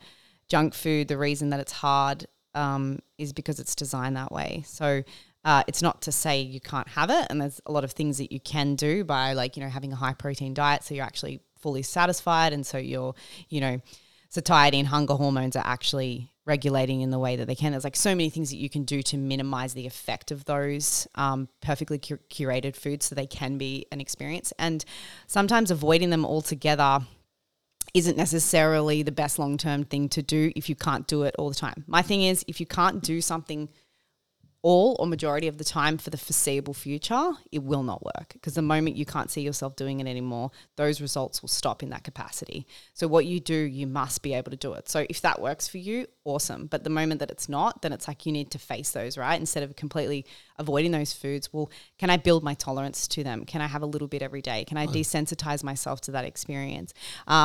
We can learn so much from food and our ability to hold things and to feel things and sit with it rather than trying to numb, suppress. Like, emotional eating is so big, but it can be such a window to places where we need to go to heal instead of running to food to fix and suppress. And I can see why a lot of children would do that. And then these, habits form and I can see these patterns playing out. But it doesn't have to be that way. We don't have to use food as that. It can be for so many other things, and it's about finding a real healthy balance. Like I said, that neutrality, seeing food for fuel, but understanding that there is, a beautiful palatable experience as well. And there are some foods that taste amazing that aren't great for us, and it's like you can have it all. It's just you got to be able to, I guess, control yourself in those environments. I think that people are temperamentally vary in terms of their ability to delay gratification. Yeah. And some people want instant gratification and they don't have good boundaries around that. So I have to have it and I have to have it now. Yes. And if huge. if that's with food, then that's a trap. And are you aware of the marshmallow experiment? No. This is a psychological experiment done where so the psychologist, who was also the person testing in the experiment, would be in a room and they would invite young children. I think they were like between 4 and 7 or 4 and 8, around that age group. They would invite them to come into the room, and there was a plate, and the plate had, there was a marshmallow on the plate, and they would say to the child, I'm going to leave the room, and when I come back, if there's a marshmallow still sitting there, I'll put a second marshmallow there and you can have 2. If I come back and the marshmallow's gone, then you just get 1. And that was basically the setup of the design of the experiment. And then they would, film how, they would leave the room, but there was a camera in the room, and you would see these kids. Some would pick up the marshmallow and smell it and like take a little nibble out of it and put it back. Thinking process. And some would just sit there and just look at it, and others would just grab it as soon as they left the room and gobble it up. And, interesting. The children had different, abilities to delay gratification. Yeah. And then some could sit there and waited the whole time, and they came back and got a second marshmallow. And then it was a longitudinal study, so they looked at how these children did over time and, explored them, years down the track. And by the time they hit their 20s and 30s, they re-interviewed some of these children, and they discovered that the ones that were able to delay gratification generally did better in life, went on to go to 100%. School and university and get better jobs, and the ones that weren't able to delay their gratification didn't do as well. Yep. There was more of those that maybe, had addiction issues or got into petty crime or had dropped out of university or down and out. So there is this thing about being able to delay gratification that's important. Yep. And then you wonder, well, is that something that can be trained or are you just stuck with that? But I think it can be trained, and that's why when I'm coaching people in being able to say no, that's what I'm teaching them is, look, if you can say no to this, then you're going to be able to say yes to other things. And you can develop that muscle, but you have to be able to say no and sit with what comes up, because we tend to want to avoid uncomfortable feelings. And what happens is if we say no to something, there's this FOMO or fear of missing out, or I'm not going to get what I want, or scarcity, or whatever it is. And I don't want to sit with that and manage that, so I'm just going to do the thing. And this is what's behind addiction. I've worked quite a lot in addiction in my career. And, I don't see addiction as a disease. It's a behavioural thing. I worked at one of the most expensive drug and alcohol treatment centres on the planet, well, the most, here in Byron, the Sanctuary. And they were great at getting people off substances, but they didn't have a good track record for keeping people off. Because people need coaching in how to say no. Yeah. And I think ideally that's a parent's job. Yeah. And not all parents are good at that. Some parents overindulge their children, say yes to everything, and maybe that helps setting up that instant gratification. Yeah, I can definitely see myself wanting to do that. Just looking for the quick fix, the quick stop and the quick suppress, but we don't teach them anything, right? We don't teach them how to hold discomfort of like having to say no. And I am, one thing I think I do really well is really trying to improve or, expand my kids' relationship to food, and we don't restrict anything in our house in like complete totality. We still buy some junk food items. They're not things we have all the time, but I particularly purposely expose my children to them in my controlled home environment so that I can teach them, desensitize them. So because we think, we'll just restrict our kids from that, but restriction to me causes addiction, because it's this overwhelm and these micro moments of all those moments that we were told we can't have it, and now that I can, I'm like, this hungry dog that's just going to unleash. And so, I can see in the ways that my mum, who just literally did her best, tried to do that, because I suffered with being overweight as a child, and I can see now a lot of that would have been emotional eating. I'm trying to sort of, my intention is to desensitize my children and to teach them and to talk about, like, I know you want more than one piece of the chocolate or whatever, one bar. It tastes so good, but it's also not the best food for us, and it doesn't give them energy. And sometimes they go a little bit overboard, you're at a party or whatever, and they say it for themselves. Oh, I feel sick. And I praise them, or I encourage them when they say, like, I'm done. And I actually love that, which is a lot of parents are not like that. They're like, you will finish your meal and you will not waste that. I'm like, good on you for listening to your body. Who am I to say that you need to eat that certain amount? So there's a lot of things that I do that I'm trying not to be dogmatic about, and I'm not always perfect. But I haven't ever pressured my kids around food, and they're what I consider really great eaters. And also, what do they see me do? A lot of the foods they like is because I eat them. And I've never forced them. They just want to try it, or, So I think there's a lot we can learn from just, exposing ourselves to things and learning, like you said, that how to say no. And I think, honestly, the delayed versus instant gratification is something that still so many people have no idea about. And if you want to result in any area of your life, you need to master that, because everybody's looking for instant gratification. And like, especially when it comes to health and fitness, it is all delayed gratification. What you do today, you will not see those results for like 2 years. Because especially when it comes to something like building muscle or, improving your health, it takes so long. And if you're not willing to do it when you can't see or feel those effects yet, but know that they're accumulating and you will feel them as long as you don't stop, what is motivating you then? And so that's why I think a lot of people fail as well, because they're looking for that instant, and the moment that they're not getting it, they stop and they don't realize that it was there. They just weren't seeing it. And so, that's another major thing that I really expose my clients to when they come to me, and I've seen a shift in the clients that have come to me in the last 12 months. They want to come to me specifically for the fact that I don't buy or sell them into quick fixes. I'm like, no, you need to want to change your identity as a person. You want to actually change your education. You want to actually learn more about yourself. You're not just here for the quick fix. You've done those. They don't last. You want something different. And they know that, I'm that person that's like, you're actually sharing different stuff, and I'm curious to that. And I'm like, well, then you're my person. I did the quick fix stuff for years, and I had a real quick turnover of clients. We had heaps of clients, but they weren't long-term. Whereas like this year, I've had long-term clients, less clients, but I'm like, I prefer that because it's true meaningful work and change. And it's been really cool to see. I love the way, that you're doing motherhood when you describe how you are with your kids. I picture these kids that are getting a really balanced kind of view of life and finding their own way, but having the safety and your eyes on them. But it's like you're not coming from a very dogmatic place or strict disciplinarian, and allowing them to find their own way, both through emotional regulation, but through food and eating and stuff like that.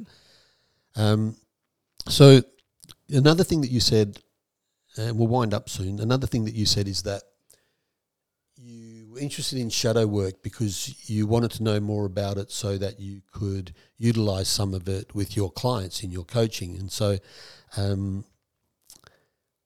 so shadow work, for people who aren't familiar with it, can sound a bit dark and a bit scary, and I don't know what that is and I'm not interested in it. You've done some shadow work. How would you describe it to people who don't know what it is but could possibly benefit from it? How would you describe it how would you encourage your clients to approach shadow work, and how would you promote that to them? Well, like, what language would you use? It's tricky, Because I struggle with this. Still struggle, yeah. Yeah, because the whole concept of shadow, it's dark, it's scary, I don't want to go there, and that's why it's there. And so it's not an easy conversation to have to enroll people in doing their shadow work. But you've benefited. I'm not going to stop because I know all the benefits that I've gotten from doing my own shadow work. Yep. But it is an interesting conversation to share with people. So what would you say to people who have never done shadow work? How would you enroll them in it? It's a really good question. I think the best way I can describe it, there's a few ways that both my words and other words that I've heard from other coaches in the shadow work space. It's just shining a light on the unowned, unexpressed, suppressed parts of self, which I think is just an inevitable byproduct of growing up. I think no matter how conscious your parents are as a society, and like you said, it's actually a normal, healthy coping mechanism for us to create a persona because it protects us, it keeps us safe. So it's working with the natural byproducts of your body, but also being able to dissect where perhaps, that part of you that's trying to keep you safe is also trying to keep you small. So that's kind of where I see it's because otherwise we get stuck in this, one-dimensional. And I think, you're in the shadow work or the ego work when you're very one-dimensional about things. Things are either black or white or wrong or right, or this way or that way. When we're so righteous in something, it shows us that we have a shadow there because we're not able to see another point of view. So I heard another coach say that shadow work is being committed and willing to see something new whilst also holding, feeling convicted in what we already know. And so it's just this constant willingness to see something new over and over again. And I think if you can apply this into your relationships, into your parenting, your business, coaches, clients, you can hold a healthy level of conviction in what you already know and things that you're doing really well. And like, that's okay. It's not to say that, there's not parts of you that are thriving and doing great, but can you also be open to seeing something new and to be questioning things that you've done or said. And that's so freeing.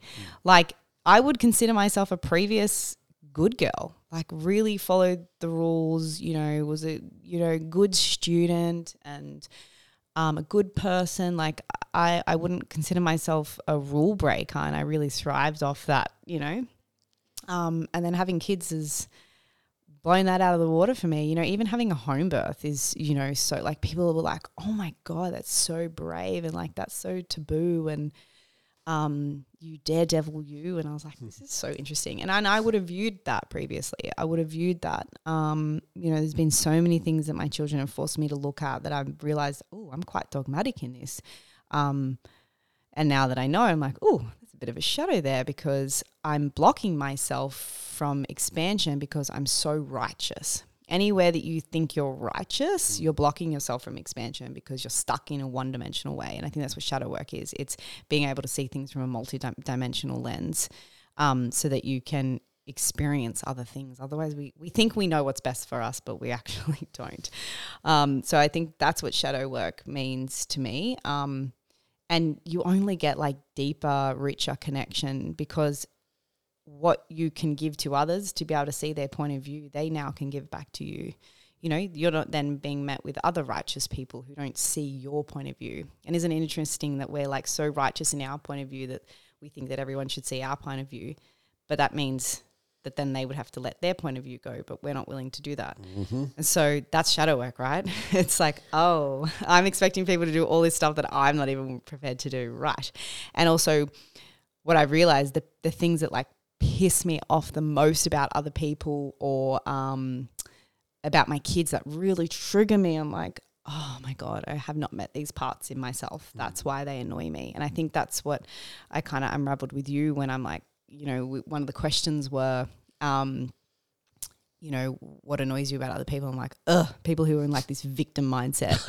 And I'm like, lols, all the ways, denying all the ways that I'm still choosing to be a victim. And so it's like, instead of being righteous in like, those kinds of people really annoy me, it's like, ooh, you actually are that kind of person. You just haven't faced that. It's in your shadow.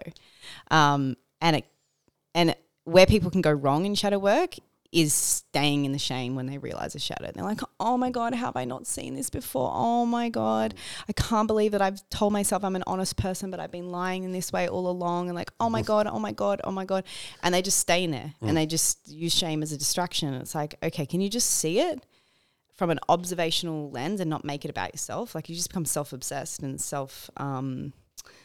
just more shadow. You just beating themselves like up. The shadow loves that. It's like, let's just stay here, because then you're not going to transcend through that shadow. So I think it's just that willingness to see things in yourself that perhaps you haven't seen or you've judged others for. I can tell that I've got shadows when I'm super judgmental of others and I'm critical.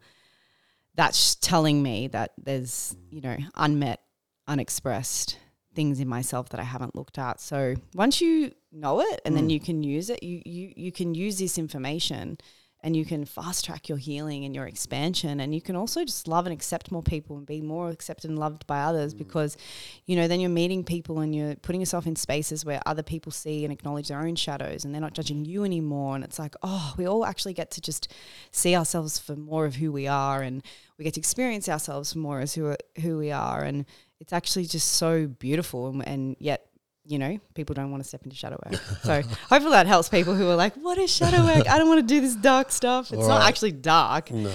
You just got to be willing to not take it so personal and just understand it's a normal byproduct of growing up and trying to adapt and fit. If we don't fit into society, we are a threat of our survival. So if we look back into the tribes, if we don't belong in the tribes, they're going to abandon us. So of course we're going to create a persona. We're going to create a way of doing things and to be accepted, until we grow up and realize, like, hold on a second, is that actually what I want to continue to do? Is there another way of doing things and, you know, being? And that's going to look different for everyone. You know, it's normal for us to come to a time to be like, oh my God, I haven't realized I've been engaging all these behaviors and blaming other people when it was actually me. And like, that's okay. You don't have to make it personal. Just understand it was a byproduct, and now you get to do something different about it. Awesome. It's a great explanation. It's, simply put, I think for me, it's like being able to see all sides of self. And so, you know, you could see yourself as, I can be a really amazing mother. Yep. And in the next breath you can say, you know, I can be pretty lame as well. Yes, that's another thing that you told me, that like instead of saying I am this, it's like I can be, and I can also can be. And I'm like, okay, I can be extremely consistent, organized, type A personality. I can be high functioning, and I can also be super lazy. I can be unmotivated. I can be spiteful. I can be judgmental. I can compare myself to others. I can be jealous. Like, I can be all those things, and I'm not any of them. Yeah. I just can be them sometimes. And that's okay. And I can even love and accept those parts of self. Yeah. And rather than reject them. And I can be an awesome coach, and I can be an ineffective and lazy coach. I can be a crap coach. Yeah. Yeah. I can be all those things. Cool. And then it's like, oh, I don't have to expect so much of myself now. It's liberating. It's free. It's freeing. And then you also find that you end up actually doing things even better because there's less pressure. Yeah. And less judgment. And the moment you catch yourself where you're like, ooh, being a little bit lazy again, you can pick yourself up and you're not like, oh my God, I'm lazy. People are going to think I'm lazy. It's like, yeah, I can be sometimes. Just drop that perfect persona bullshit. Yeah. They're all just distractions, right? They're literally just distractions. They are. Awesome. I think we'll wrap it up here, Rachel. It's been a real pleasure and sharing with you and hearing your stories. And I really love what you've brought to shadow work, and I'm excited about what that makes possible for you and your family and for you as a coach going forward. And from my own perspective, I hope you do a bit more in the singing space. Oh, thank you. I think you've got a beautiful voice. And also, explore that thing that the psychedelic opened up in you in terms of the music and the music for healing and the vibration, the singing bowls. Yep. Maybe explore that a little further, because, oh my God, I've been in some ceremonies where the sound, like there's nothing better than being in a psychedelic ceremony where the sound is creating the visions. Yeah, it's and the so visions cool. are so amazing. The combination would be just like, yeah, it is. I know it. It's just mind blowing. So beautiful. Okay, it's been great having you on. Thank you for coming all this way and giving up half your day for this. And Thank you so yeah. much. All right. Thank you. It's been awesome. Awesome. Pete Isaiah is an Australian trauma therapist and integration coach. You can find him at isaiahcoaching.com and connect with him on Instagram at isaiahcoaching. This podcast was produced by Quinika Davis, edited by Beck Isaiah and Luca Young, and the score was produced by Joshua Richards.